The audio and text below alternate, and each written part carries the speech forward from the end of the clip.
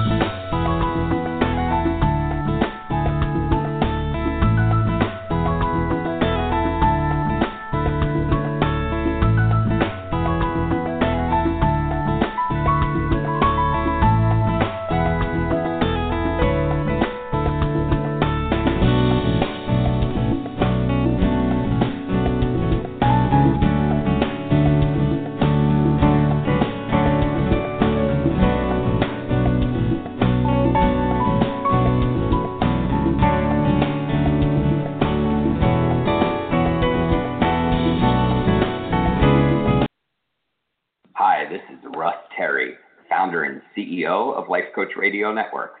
Today's sponsor is Audible.com, a leading provider of spoken audio entertainment and information.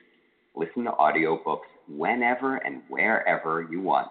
Get a free audiobook when you sign up for a 30-day free trial at audibletrial.com/lifecoachradio. That's audibletrial.com/lifecoachradio. And now, here's today's show. Hello, and welcome to the Replenish Me Show, where women listen in to strategies to propel themselves to success. Good evening. I'm your host, Cordelia Gaffar, and I help women to have a body-soul shift by using their emotions as a power source so that they can reframe their perspective with sweet talk and flow into their ultimate purpose. Do you need a body-soul shift? Take the quiz at www.bodysoulshift.com. This evening, you're in for a treat. Our guest is none other than Dr. Saundra Dalton-Smith, and she is actually a beautiful lady that I met recently at the Success Women's Conference on the Gulf Coast in September. As a practicing board-certified internal medicine physician and author, speaker, and, of course, mother, she actually knows intimately what it is to be wiped out. And it's no wonder that she has found through her practice and her thousands upon thousands of patients that they also suffer from some form of rest deprivation, and that's what led her to her research for the book called Sacred Rest. So this evening we will be discussing the 7 types of rest and its effect on your productivity, relationships, and overall happiness. Welcome to the show, Dr. Dalton-Smith. How are you? Hi, I'm great. Thanks for having me. I'm so happy you're here. So just tell me a little bit about your story, and I know you shared a little bit at the conference at what happened to you, and just for our listeners to hear a snapshot of that. Yes, well, it started off with me really just trying to succeed and to, as you were talking about, we were at the Success Women's Conference. I was sharing just kind of my journey to that, because when I had got to the point where I felt like I had reached my goals and I had succeeded and I had accomplished a lot of those things I was hoping for, I was not happy. I was so burned out. I had spent so much time focusing on reaching those goals that I hadn't taken the time to actually evaluate and analyze what I wanted to feel like when I got to that place of what I thought success was. So I burned out and was unhappy and unfulfilled, despite, having my name in papers and on TV and all these other things that we look at and we think should define what success is. But for me, it really came down to having a life that not only looked good, but felt good living. And I was successful at creating a life that looked good on the outside, but didn't feel good on the inside. And so that was the shift, the mind shift that I had to have and really first determining what is true success, what does that really look like, and then how to go about recovering my life from the destruction and the turmoil that I'd allowed it to get into. Yeah, that's a really good point, because you're right. We do define success from the outside, right? How many publications we're in, how many TV shows we're featured in, and how many accolades. But how often are we feeling so empty? So it would seem, right, that rest is a simple process. But why then do so many people struggle with fatigue and insomnia, do you think? Well, I think it's because when we look at rest, most of us look at it as just this one big thing. Oftentimes I'll ask people, do you rest? And they'll say, yes, I rest on the weekend. And then when I ask them what they're doing, sometimes they'll come back with, well, I just kind of hang out, or, I'll watch TV, or watching some of the latest shows, kind of catching up on shows and those kind of things. And so the next question I usually follow up with that is, when you're done, do you actually feel better? Do you feel like your energy is improved, your attitude's improved, your spirits improved? Can you tell that something has been recovered, been restored in that process? And most people say, well, no, I took some time off, but I don't really feel any different. And I think that's what we miss. We look at rest as just as one big thing, where rest has to be very specific to the area that you're depleted in. Because just trying to get anything and call it rest doesn't actually make us feel restored. That's true. And, these words that you're using, specific and being intentional, it really makes a difference, because that's what we're supposed to do with other parts of our life, right? But for some reason, when it comes to rest, we're just like, oh, it's rest, right? Yeah, we put it in this category where we treat it like it's unimportant. Like, I'll get to it when I get to it, and I got all this other work that I need to do. And so we kind of elevate the work and we downplay the rest without seeing how the two work together for us to actually bring our best selves to the table. So, talking about being specific, I'm hoping that you can clarify for myself, actually, and our listeners, what is exactly the distinction between sleep and rest? Isn't it the same thing? No. And that's a great question, because sleep is needed.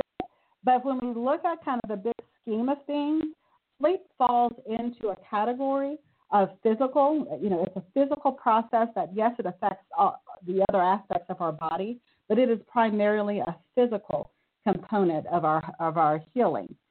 Whereas rest, what part of the research I've been doing is looking at how rest is divided up into 7 different areas. And so when you take sleep and you allow it to mean the same thing as rest, it's as if you're saying the other 6 types of rest don't matter. I'm just going to focus on the physical, and the physical is going to fix the emotional, the spiritual, the mental, the sensory, that it's going to fix all these other things just by getting the one type of rest, the physical. And that's just not the case. So we have a large number of people who, yes, are sleep deprived, but their sleep deprivation is in part due to their rest deficit, because it's near impossible to have a good night's sleep if your mind's racing all night long and you're running through your to-do list for the next day, and you're thinking about all the conversations you wish you'd said differently. Or you're emotionally under strain for whatever reason, anxious or depressed. All of those things are going to ultimately affect your sleep. So rest and sleep do have a relationship where they impact each other, but they are not the same thing. Okay. All right. So I heard you kind of allude to what the other 6 are. So could you just list them off for us? And then maybe, maybe let's just list it, and then we'll go back and define each one. Is that okay? Yeah, that sounds great. The 7 different types are physical, mental, spiritual, emotional, social, sensory, and creative. And then if we're looking at each different, if I had to just kind of quickly define each, let's say with a sentence, physical is basically relating to restoring the body. And that could look like decreasing muscle tension, trying to reduce headaches, improving your quality of sleep. It's undoing the damage we do to our physical body during the day. So people who sit at desks for long periods of time doing things to make sure their circulation stays adequate, their lymphatic system's working properly. Mental has to do with quieting the cerebral background chatter that many of us battle with and being able to focus on things that matter. So your mind's not kind of split in different ways. You're not multitasking, constantly looking at different things at the same time and trying to process it all at the same time, but you're allowing your mind to get to that quiet space so you can focus on a specific thing. Spiritual has to do with our own experiences with God and with others and our understanding of what's sacred and what's holy to us. Emotional has to do with really being able to express our feelings, eliminating people-pleasing type behaviors, not getting caught up in pretenses and performance mode, which is where a lot of people, particularly people who are in business, are very successful. They get caught up in performance mode, whether they think about it that way or not. And that's just extra stress on the body and on the emotions because of you're not being authentic in those moments. So, and you recognize that about yourself. Social has to do with having the wisdom to know how people affect you. We each have people who are life givers, who have a positive effect on our lives, and then we have those people who are drainers, who have a negative effect on our lives. And those positions can change. Your kids could be a positive effect, and then there's times when things can be going on and they can be be a drain. So being able to recognize how someone's affecting you will help you be able to know when you need to replenish that social aspect. Because if you get caught up in relationships, and women do this a lot, they'll have their best friend, and their best friend may be one of those people who is a constant drain because they are looking at you as the positive person. So they're constantly bringing their problems to you, and they don't take into consideration that there needs to be some balance there. Because otherwise, that relationship, you're not going to want to continue in it because it keeps pulling you down. It's never uplifting to you. The last two are sensory. Sensory rest has to do with evaluating just the constant sensory inputs that we are experiencing, whether that's the amount of time you spend on electronics, whether that be at work or at home, the kind of lights and sounds and smells that are around your atmosphere. A lot of people are unaware of just how much noise that they're constantly in, whether that's if you're in like a cubicle type setting where there's a background hum in the office, but your body responds to that. So some people are chronically under a level of stress because of this overload that they may not even be aware of because they just write it off. They're not paying attention to it. And then finally, creative rest has to do with the ability to allow beauty to inspire awe and wonder inside of us. All of us are created to want to be awed and inspired, and we sometimes will put that as, if I have time, then I'll appreciate nature or find some time to get out and do something that is allows me to create art and beauty. But those things are seen as extras and not as a part of the process of restoring our creative and our innovative side of ourselves. So highly creative people, whether they are artistic or if they're creative in ways that are innovative, like entrepreneurs and people who are in IT, I find have a big drain on their creative rest. Those people need that kind of inspiration to help them be able to do their jobs better. Wow, that is, there some of those on that list kind of surprised me, actually. I wouldn't have expected some of those words to come up, creative and sensory. You're right. Those are quite overlooked. I'm going to ask you a few more questions about that specifically, but before I do that, I want to invite people to call in. This is a live show. Call in at 646-716-9397 to ask Dr. Dalton-Smith about the 7 types of rest. She's just listed them all for us and given us a brief description of each one. I'll just read back the list, and then I'm going to ask her some specific questions. So, of course, she said physical, mental, spiritual, emotional, creative, social, and sensory. I know they're out of order, but I wanted to ask specifically because creative and sensory stood out for me. For me, when you were given the description of creative and sensory, aren't they a little bit similar in a way, because you can take in beauty from being in nature, right? Mm-hmm. But you can also dull the effects of artificial sensory overload by going into nature. So can you just kind of distinguish those two for me? I know probably my listeners are a lot smarter than I am, but just, yeah. Yeah, no problem. Sensory, when we're looking at it, we're looking at trying to really downgrade the sensory input. So for sensory rest, the type of things that we look at are really more solitude and spending time in darkness. So a lot of people will have constant, noise in their background, whether that's at work or then they go in the car and they play their radio or their music, or if they're at home, if they're a stay-at-home mom or something, they may have kids singing or talking or whatever in the background, TV's playing.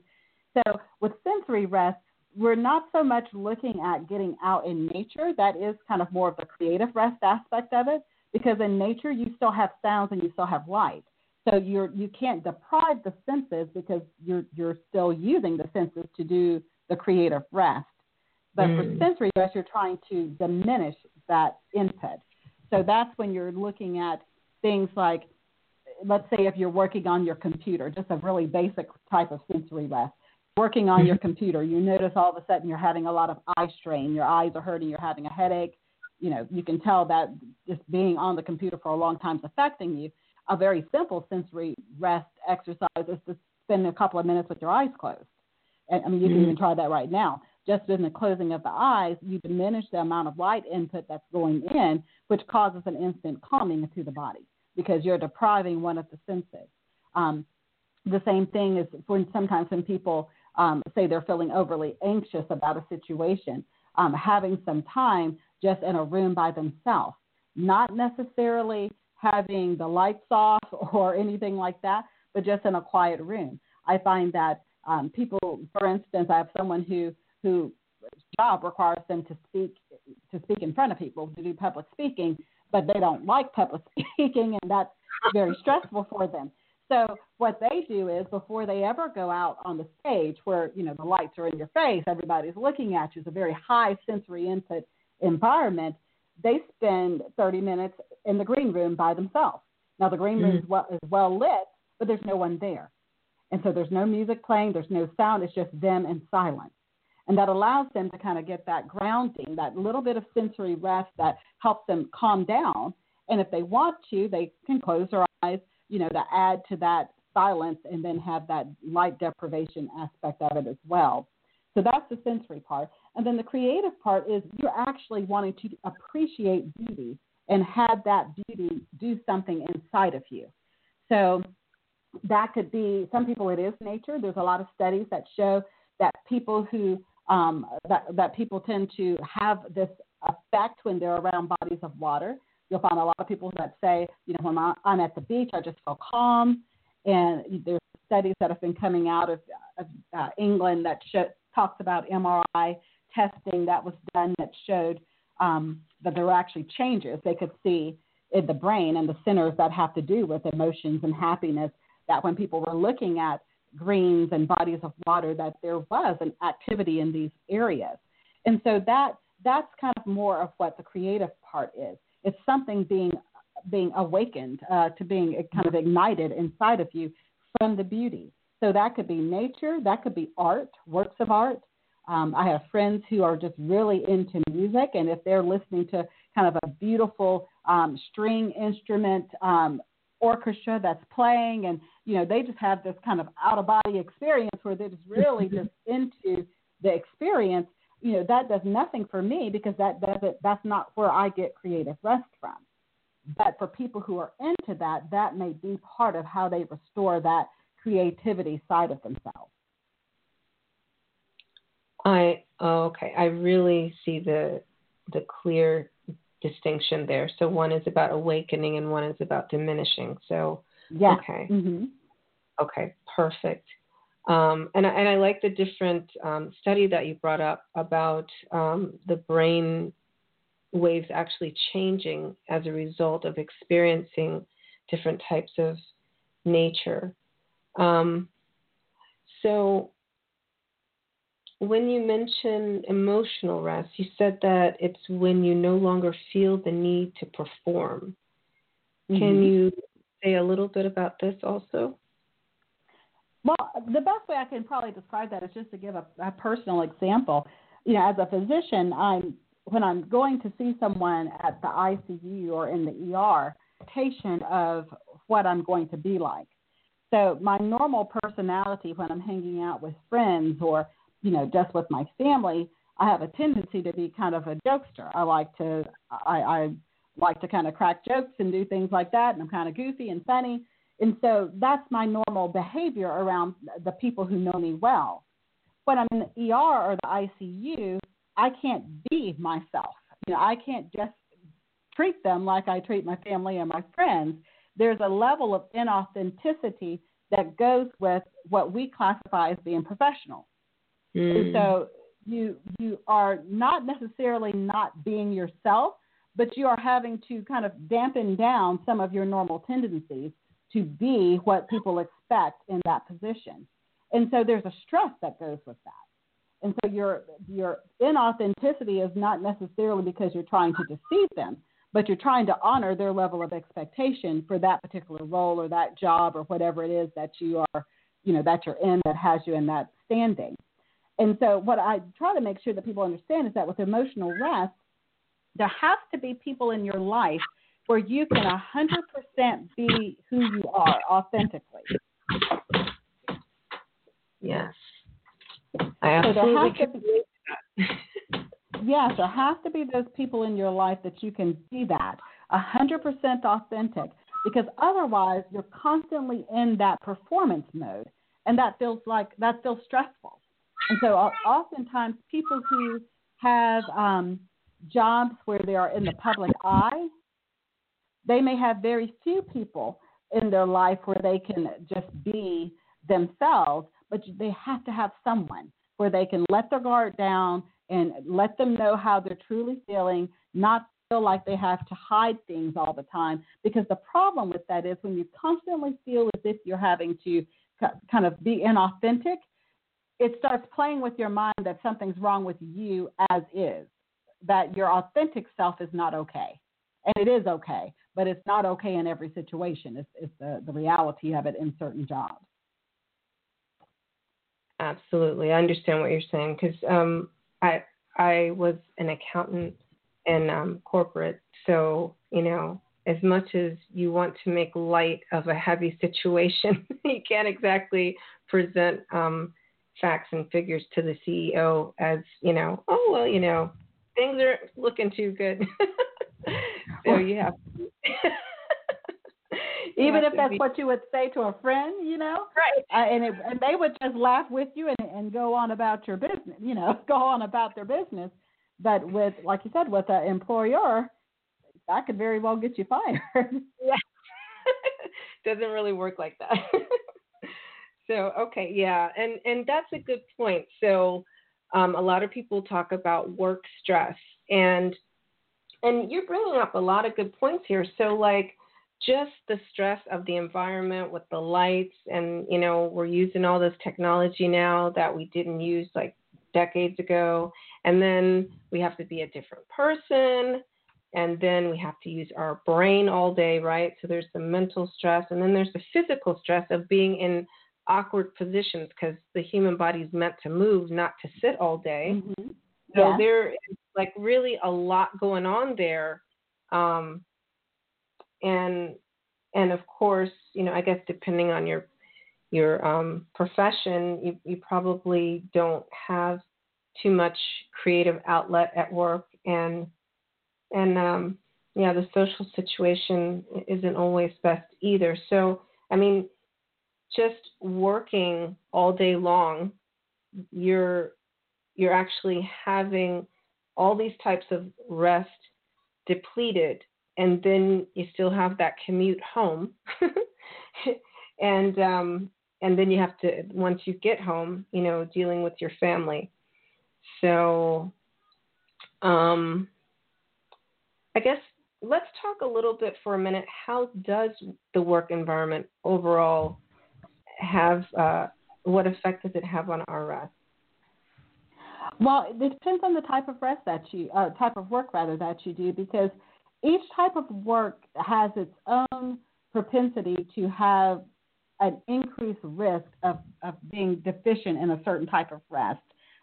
For example, if you are a school teacher or a school counselor or something like that, where you're working with kids and there's a lot of movement and activity and noise and stuff going on, I mean, you can very easily become deficient in mental, emotional, social, and sensory all at the same time, because you're having to use your mind to teach, and you're having to deal with different kids and attitudes and emotions. And some kids are drainers, some kids are going to be more life-giving and be more make you feel like a teacher, and other ones are going to make you feel like you want to go home.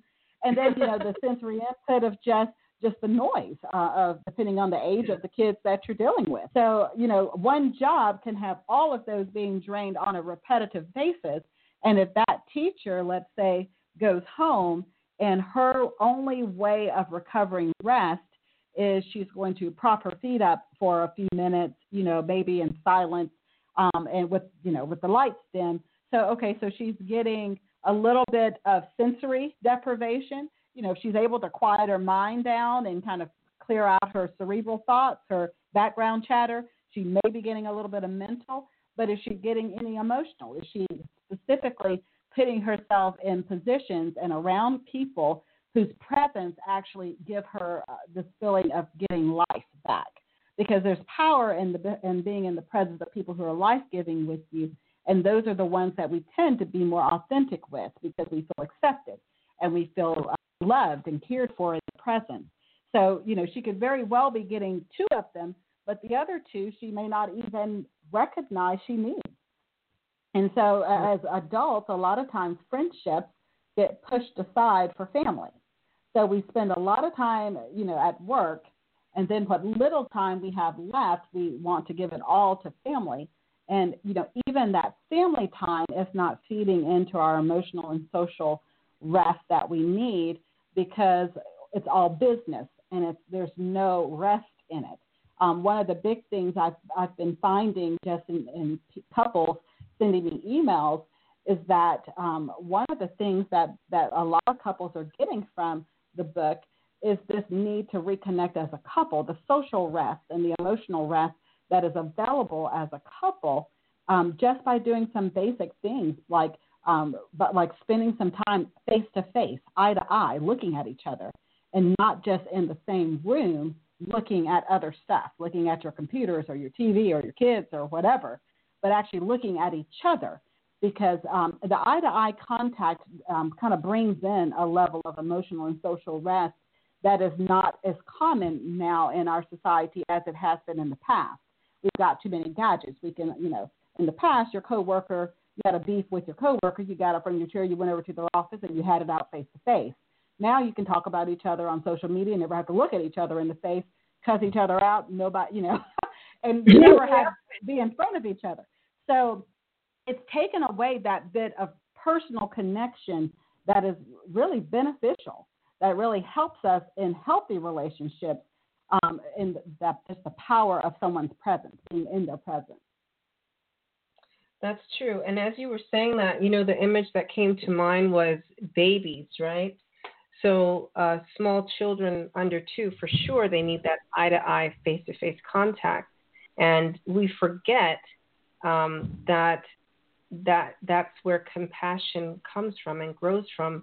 And we forget that that's a very integral part to our intimate relationships, right, with our spouses. So that was a really great point. It's just basic nurturing, basically, right? It is, and that's one thing that I try to make sure people realize. When I tell them, there's 7 types of rest, and you may be missing out on 2 or 3 of them, depending on how depleted you feel. The first thing people think is that, oh my God, something else I've got to do, and they think their to-do list is about to blow up. But the reality is that the types of things needed to restore these 7 types of rest do not require large amounts of time investment. It is just repurposing the time you're already spending on a lot of these activities to be very specific and identifying this is what I'm restoring. And that's one of the key things I tell my patients and my coaching clients is that I identify it. If you say you're going to spend the weekend resting, what type of rest are you trying to restore, and what is being restored specifically? How are you going to restore that? If you feel depleted in your emotions, what specifically are you going to try to do to restore your emotional rest? Exactly. Well, I think that this is a good stopping point. Again, I'm going to invite people to call in and talk to our guests. The call-in number is 646-716-9397. And while we're at this breaking point, I also want to invite you to tune in next week to Undivided with Frank Maduri's topic, Telling the Truth to Heal Yourself. The first and third Wednesdays at 7 p.m. Eastern Standard Time, Frank Maduri has his show Undivided on very thought-provoking topics. So do tune in next Wednesday for Telling the Truth to Heal Yourself. And I also would like to invite you to invest in Dr. Dalton-Smith's recent release, which is Sacred Rest, Recover Your Life, Renew Your Energy, Restore Your Sanity. And this is the conversation we're having today. It's including groundbreaking insight on the 7 types of rest needed to optimize your productivity, increase your overall happiness, and live your best life.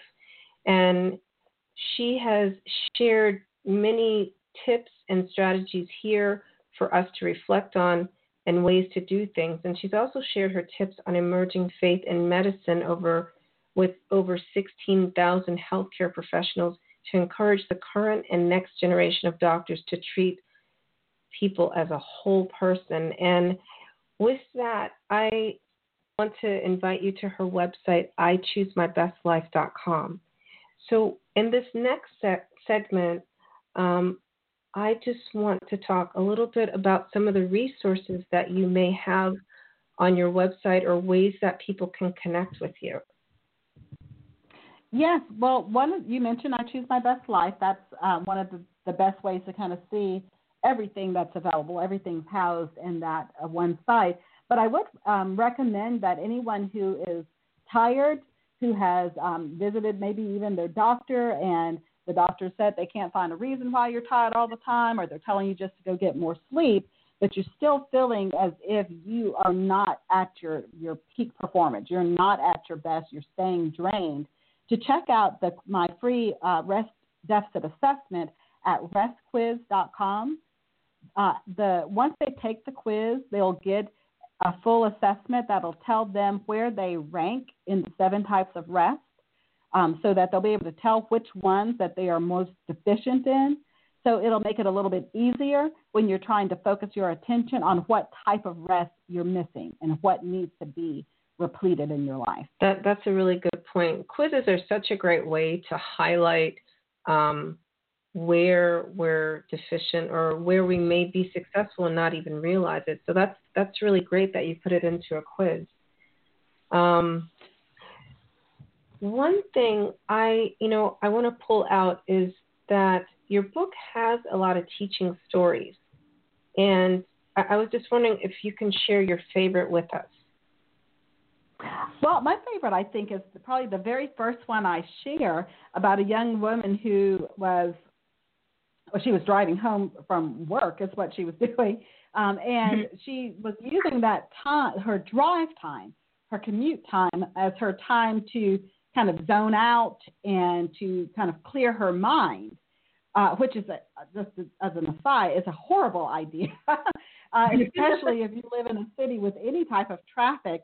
You don't want your defenses to be down when you're in a car and there's cars going 70, 80 on either side of you, because your reaction time goes down. So the risk of wrecking goes high. And so that's what particularly happened with this young woman. She was kind of zoning out, as she put it, as she was driving, trying to unwind from her busy day and trying to do it in the car while she was driving home.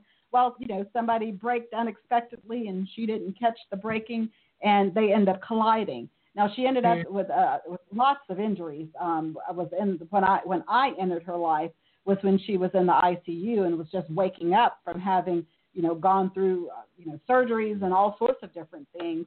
And she was looking at a very long recovery period because of the level of injuries that she had.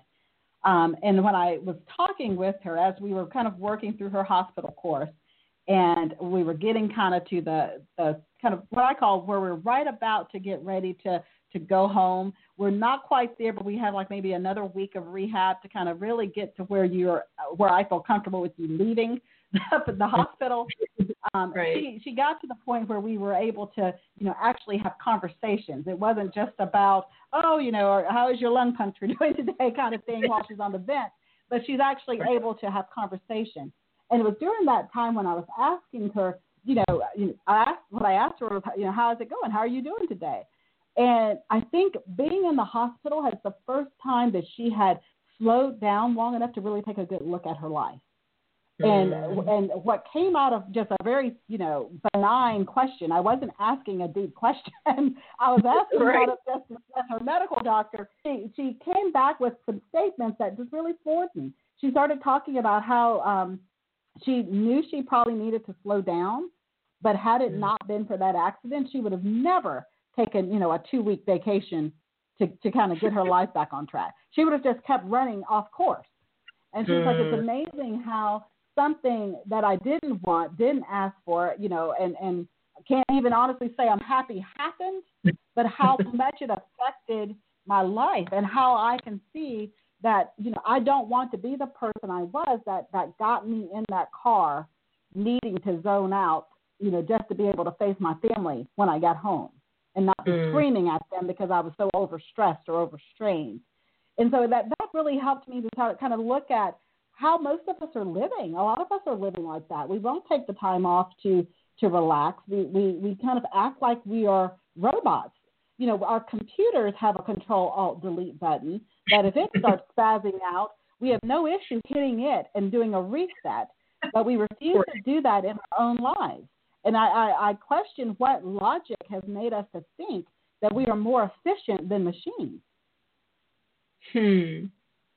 That's a really good point. I often tell my clients that, we're human beings, we're not machines, and we don't have any trouble making sure that our cars are getting regular maintenance, but for some reason we think our bodies can just run and go and go and go.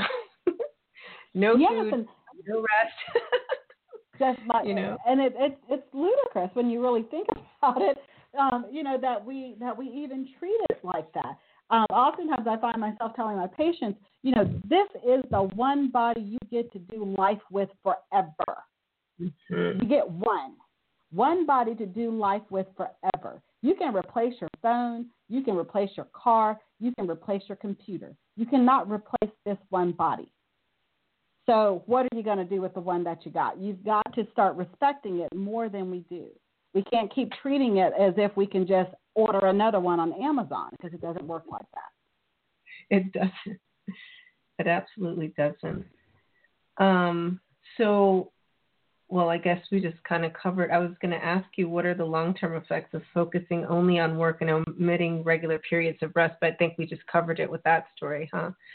You burn out, basically. You end up burning out. And like I said, I'm not judging because I burned out. That's how I even got to the point of talking about this. I burned out. And so when I'm talking about rest, I'm not talking about it in the whole burnout phase of it. I'm a doctor. I went to school for years to learn how the body works, and yet I did the same thing until I burned out. So I totally understand how the mindset kind of shifts, that we can grind and grind and grind and just keep it going. But the thing is, all of us eventually will hit the wall, because we are not machines. Eventually, the body will get to that kind of tipping point where it can't keep functioning like that, and it has to have a recovery period. And so I feel it helps to understand that that's going to happen for all of us. We have to get to a point of needing a recovery. And so if you're proactive in making sure you're getting regular periods of recovery, you never get to the tipping point. If you try to ignore it, then you'll just keep running along that track, just as that young woman did. So eventually drastic things have to happen to wake up. Yeah, absolutely. So I like that you said, you're a doctor, so you understand it, and you went through years and years of school to study that. And let me just add in there, and she graduated with lots and lots of honors. So she really, really knows what she's talking about. But still, you're human, and you did what we all do. So what are you doing? I see you're working a lot with other healthcare professionals, but would you say that this is the beginning of a campaign to get other doctors to really see their patients as a whole person? Yes, that's what I spend a lot of time doing at this point. I speak at conferences and medical schools and speak with medical students, because the way medicine is set up is that we actually, when medical school, the hours are ridiculous. We train doctors as if they're machines. We're talking, 15-hour days. I can recall, working some shifts that honestly, I don't even know if I remembered what I did after I went to sleep, because it was just so long being awake that you're just kind of running off fumes. And so we train doctors this way. And so part of it is really working within that system to try to help them to see that we can't treat our medical staff as if they're machines. And we also can't treat our patients as if they are just these segmented illnesses. I'm just going to treat the high blood pressure without looking at, what kind of foods they're eating, or, how they're treating their body, or whether or not they're resting. It has to be a more holistic approach in order for us to get to a point in healthcare where we're not still spending billions of dollars, always treating problems, that we finally get to a point where medicine is more preventative rather than retroactive and just treating things as they keep occurring. So do you think that there's a bridge, between allopathic and holistic medicine? I mean, that sounds like what you are. I mean, like, basically the way you're speaking, you sound like a naturopath, right? You don't sound like a regular MD. You sound like an ND, No, I'm a regular MD. I write prescriptions every day, and that's the thing. I think there has been a pulling apart of that, where doctors who are MDs or allopathic doctors are looked at as if most of them just want to write prescriptions, because I still have to write prescriptions, because some people's blood pressures need medicines first to bring it down. And then while we're working on that, we can still do the holistic part of it. And that's the thing. I think the two should be merged together. I have lots of friends who are in chiropractic medicine, and they practice naturopathic therapies. And so when I have conversations with them, initially, and before we ever met, when we first meet and I'm having conversations with them, the very first things they often say are that you're not like those doctors I need. They already kind of have a chip on their shoulder almost, that I'm going to act superior because I got a different degree. We're all part of the same healthcare team. We have to stop having these chips that we, think that someone thinks they're better than you are just because our degrees are different. I think it's supposed to work together. And so those are the kind of boundaries that I try to break down, because it's killing people. It's killing medicine, and it's killing people. I have people who refuse to take pills because they think pills are, evil. and they end up having a stroke because their pressure won't come down just by meditating. We have to be realistic in how the body works. It requires medicine with the holistic at the same time for people who are in desperate situations. Now, there are people who have, your pressure is 138/90. Yes, we can try the meditation without the pill. Your pressure is 208/110. We need a pill to bring that down before you have a stroke while you're trying to meditate. Exactly.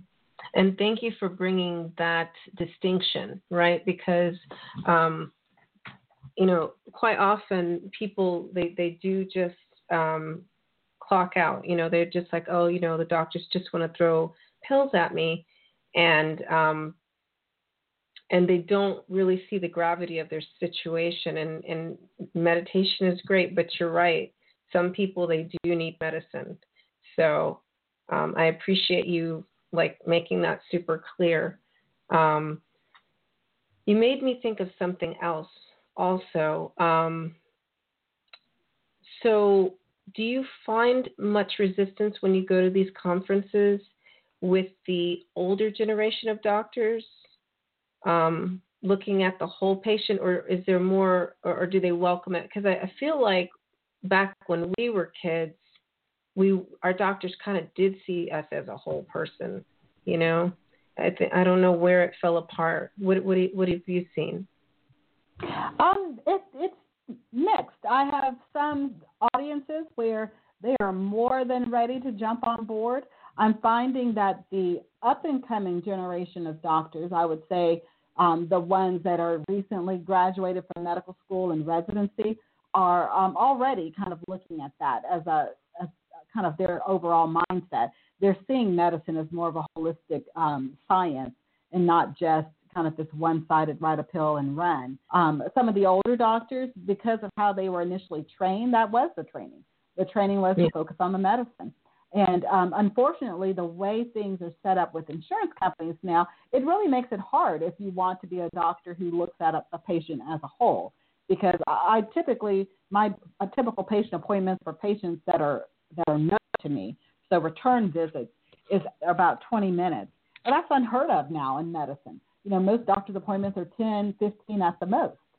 So, if you have a 10-minute appointment with a patient, how much information can you get from them in that short of a period of time? In addition to the physical exam, the nurse doing her visit, and you're supposed to teach them about the medicines too. So things kind of get pulled to the side, and often what ends up happening is the patient just gets a handout on whatever the illness is. You have high blood pressure. Take this pill and read this handout. And the handout may have some holistic ideas, but the ideas aren't being stressed by the person who is the authority. Because sometimes having that person stress it will make it seem more important. So if the person only stresses take this pill, they deem that as being the only thing that's important. If they stress, with this pill, we're going to have you cut back on your salt intake and cut back on your soft drinks, and we're going to have you walk 15 minutes every day. Then they start looking like, oh, so this isn't just about the pill. There's some lifestyle stuff I'm going to have to do too, and it helps the patient see that they have a part to play in their own health care. Exactly. I like that. So tell me a little bit about your coaching side of your medical practice. Yeah, so in my medical practice, I solely practice medicine with the holistic teaching. And then there's times when someone will read one of my books and will mention that they're needing kind of a deeper level of interaction with me to maybe work through some type of limiting thought or emotional ties that are affecting their ability to move forward, or they're having difficulty kind of understanding how to apply rest in their specific situation. It may be a very unique situation for them.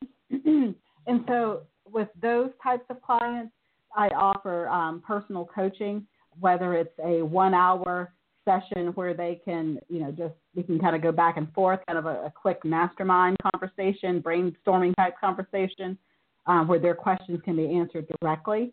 I don't practice medicine during those coaching sessions. In other words, I'm not going to diagnose their medical problems. I make sure that they are aware that those are two different things that are being offered. If they want me as their physician, they have to come to the office for that. But it's more kind of the other aspects of healing, whether that's emotional, spiritual, mental, those types of things. And then I also offer kind of more in-depth and intensive 4-week program where we have weekly calls, and then we have, activities that they're doing throughout that month, and then a 12-week program for people who are really wanting kind of a full look at how to not only just the personal aspect, but the professional aspect. Oftentimes people will ask me, well, how did you get into publishing, or how did you get into speaking or coaching? And so they're wanting kind of the nuts and bolts part of that, but then they also are needing to break through some of their own personal mental bondage that keeps them from thinking that they can do the same thing, or that they have the ability to offer something that someone will find valuable and want to invest in. And so that's the 12-week I Choose My Best Life kind of intensive coaching. Honestly, I love the coaching aspect of it because it allows me to not just focus on the medical stuff, but the stuff that oftentimes really makes the biggest difference. Because the mindset can really affect how someone progresses and moves forward. Yeah, I like how you actually light up when you're talking about your 12-week program. And that brings me to the book that I've actually been reading and referring back to ever since I met you. And I talked about it a little bit earlier this week on one of my Facebook Lives.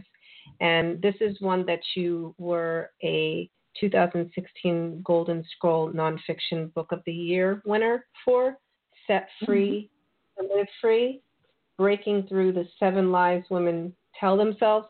Now, I know we don't have a whole lot of time left, but I thought that it was really important to throw this in at the end because this portion of the show is really about how people can connect with you. And since my show focuses on women, I just wanted to maybe have you highlight, where is it? Perfection is the goal, because a lot of my listeners could benefit from that. So if you could just give us a little blurb on that. Yeah, that one's big. That's actually lie number one. Lie number one. Because that's, and I'm very upfront with all of my books.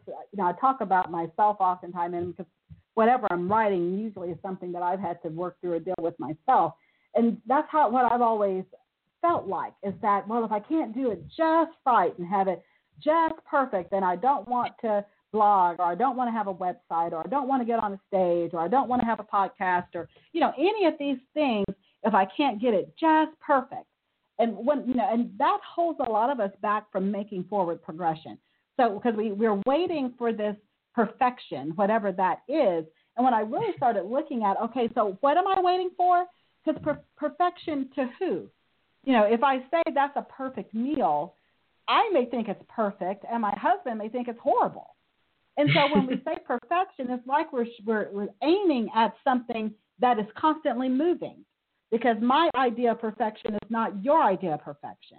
And so I one of the things we do a lot in the coaching is reversing that thought process from perfection is the goal to striving for excellence, because excellence is open-ended.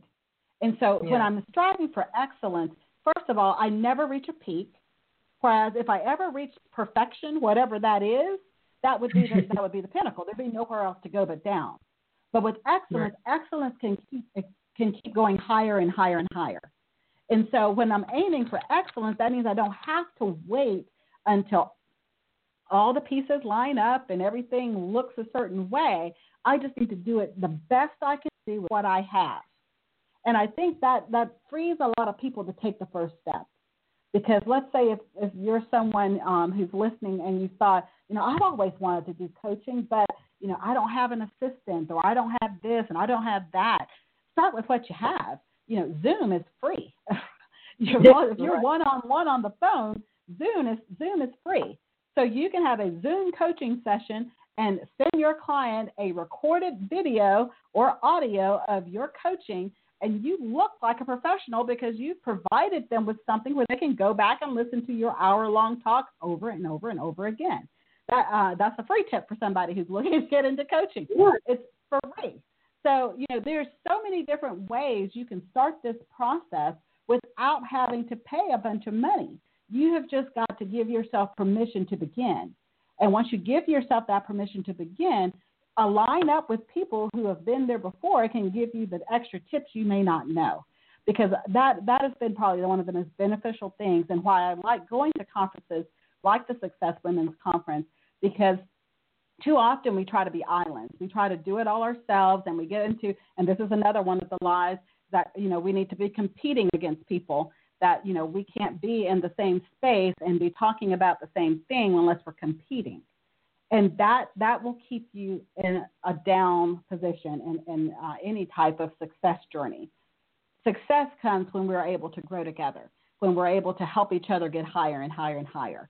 Some of the most beneficial opportunities I've had have been from other women who see that I'm working in the same arena they're working in, that what I'm talking about has enough uniqueness that it would help their clientele go to another level, just like this conversation we're having. And what ends up happening is we both elevate together. Whereas when we're trying to compete and trying to downplay another person's information or trying to kind of belittle them, neither grows. It keeps everything stagnant. And so there's just a lot of little pieces like that help us get to the places we want to be, to help us get to that level of success and thriving in every area of our lives. But it requires us to really take a hard look at the lies we are believing and then start replacing that with truth. I love it. It's almost like you're reading my mind, because my last question is, what's the greatest takeaway that our listeners could have from this conversation? And you just did that. So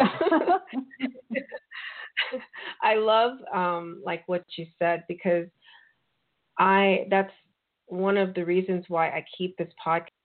It has become personal development for me, and of course a great source of networking. I get to have cool conversations with people like you, and the people that are listening. We can't be everything to everyone, and you're not me and I'm not you. And people will listen to you and they'll be like, wow, she's got what I need. And we just help somebody, and that's so replenishing, right? And elevating for all of humanity to do that. So absolutely. I totally appreciate your time this evening. But I mean, if you can think of anything else that you would like to add for our listeners at the very, very end, I don't know. That was just awesome what you just said. I don't know if you can top that. Go ahead, say something. So the main thing would just be to just give yourself permission to rest, because so often we're looking, we're talking about permission, but we're always looking for permission to begin, but also most of us are looking for permission to stop. And so we keep thinking that we will rest when we reach something. Well, when I get done with this, then I'll have time to rest. Or when the kids get out of school, or when this happens, then I'll rest. Or when I retire, then I'll rest. But we can't keep looking at it as this thing we're going to do in the future. It needs to be something that we're incorporating in our day-to-day activities, so that we're constantly staying restored and replenished. Because in order to pour out our best work, we can't be pouring out of empty. And that's where a lot of us are at. We're tired all the time. We're mean-spirited because we don't have energy. And so, we're walking around caffeinated and on our sugar high, trying to keep pushing and grinding.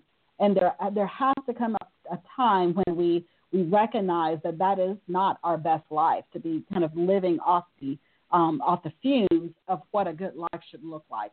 One that does have energy, one that is passionate, one that is really striving out of rest rather than waiting to rest when we reach some level of success that can only happen when we get a life that we enjoy. Beautiful. You heard it here first directly from Dr. Saundra Dalton-Smith. The 7 types of rest. Go to her website, iChooseMyBestLife.com, and get the book sacred rest, recover your life, renew your energy, restore your sanity, and replenish yourself. I appreciate your time, listeners coming in tonight. And for those of you who listen live, I appreciate you. Please share, because sharing is caring. If this helped you, it's probably going to help somebody else that you know. So please do share this. It is evergreen on iTunes. And tune in on December 12th when for our next episode of the Replenish Me Show. Thank you, Dr. Dalton, and have a beautiful evening.